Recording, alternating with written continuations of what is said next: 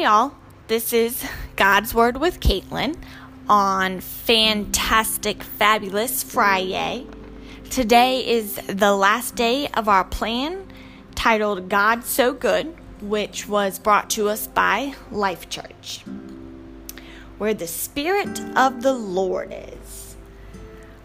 First Bible reading will come from 2 Corinthians 3:17. Says, "Now the Lord is the Spirit, and where the Spirit of the Lord is, there is freedom." Paul didn't follow Jesus during Jesus' earthly ministry. He actually spent those days persecuting people who followed Jesus. It wasn't until years after Jesus' death and resurrection that Paul was on the road to Damascus, and he had a supernatural encounter with Jesus that changed his life forever.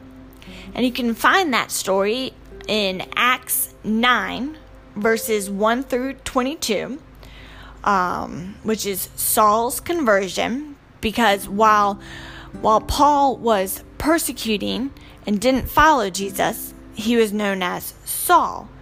But then, when he had his experience with Jesus, Jesus said, "I'm going to change your name because Saul represents terrible things. So I'm going to call you Paul." So again, that's in Acts 9, 1 through 22.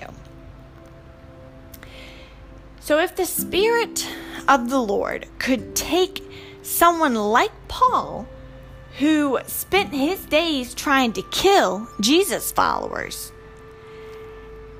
and the Spirit of the Lord can change him, can change Paul, who once was Saul, can change Saul to Paul,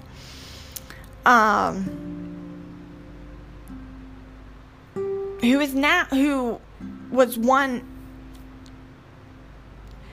was one of the most powerful voices in the early church and the author of most of our New Testament. Then there truly is nothing God cannot do.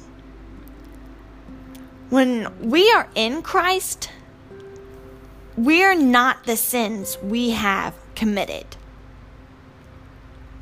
We're not the people we once were, or the labels the world has thrown at us.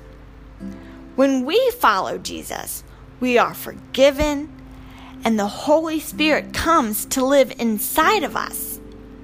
We are free because where the Spirit of the Lord is, there is freedom. So I have two Bible readings. The first one comes from 2 Timothy 1, 7 through 10, and that says, "For the Spirit God gave us does not make us timid, but gives us power, love, and self-discipline. So do not be ashamed of the testimony about our Lord or of me, his prisoner." And this is Paul writing. "Rather, join with me in suffering for the gospel. By the power of God, he has saved us and called us to a holy life, not because of anything we have done, but because of his own purpose and grace.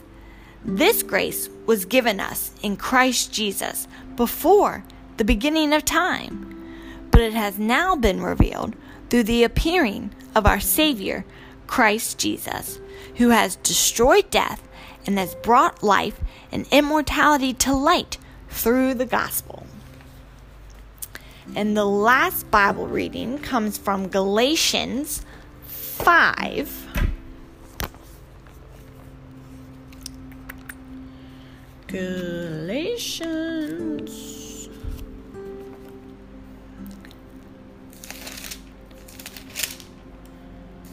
I don't think I put a marker in it.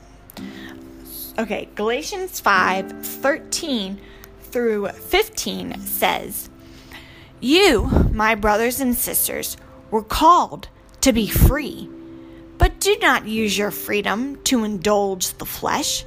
Rather, serve one another humbly in love. For the entire law is fulfilled in keeping this one command: love your neighbor as yourself. If you bite and devour each other, watch out, or you will be destroyed by each other. Okay, I appreciate everyone who listened. Thank you. Have a wonderful weekend, and I will be back Monday with a new episode with a new plan. So again, thank you. I appreciate you, and have a wonderful weekend. Bye.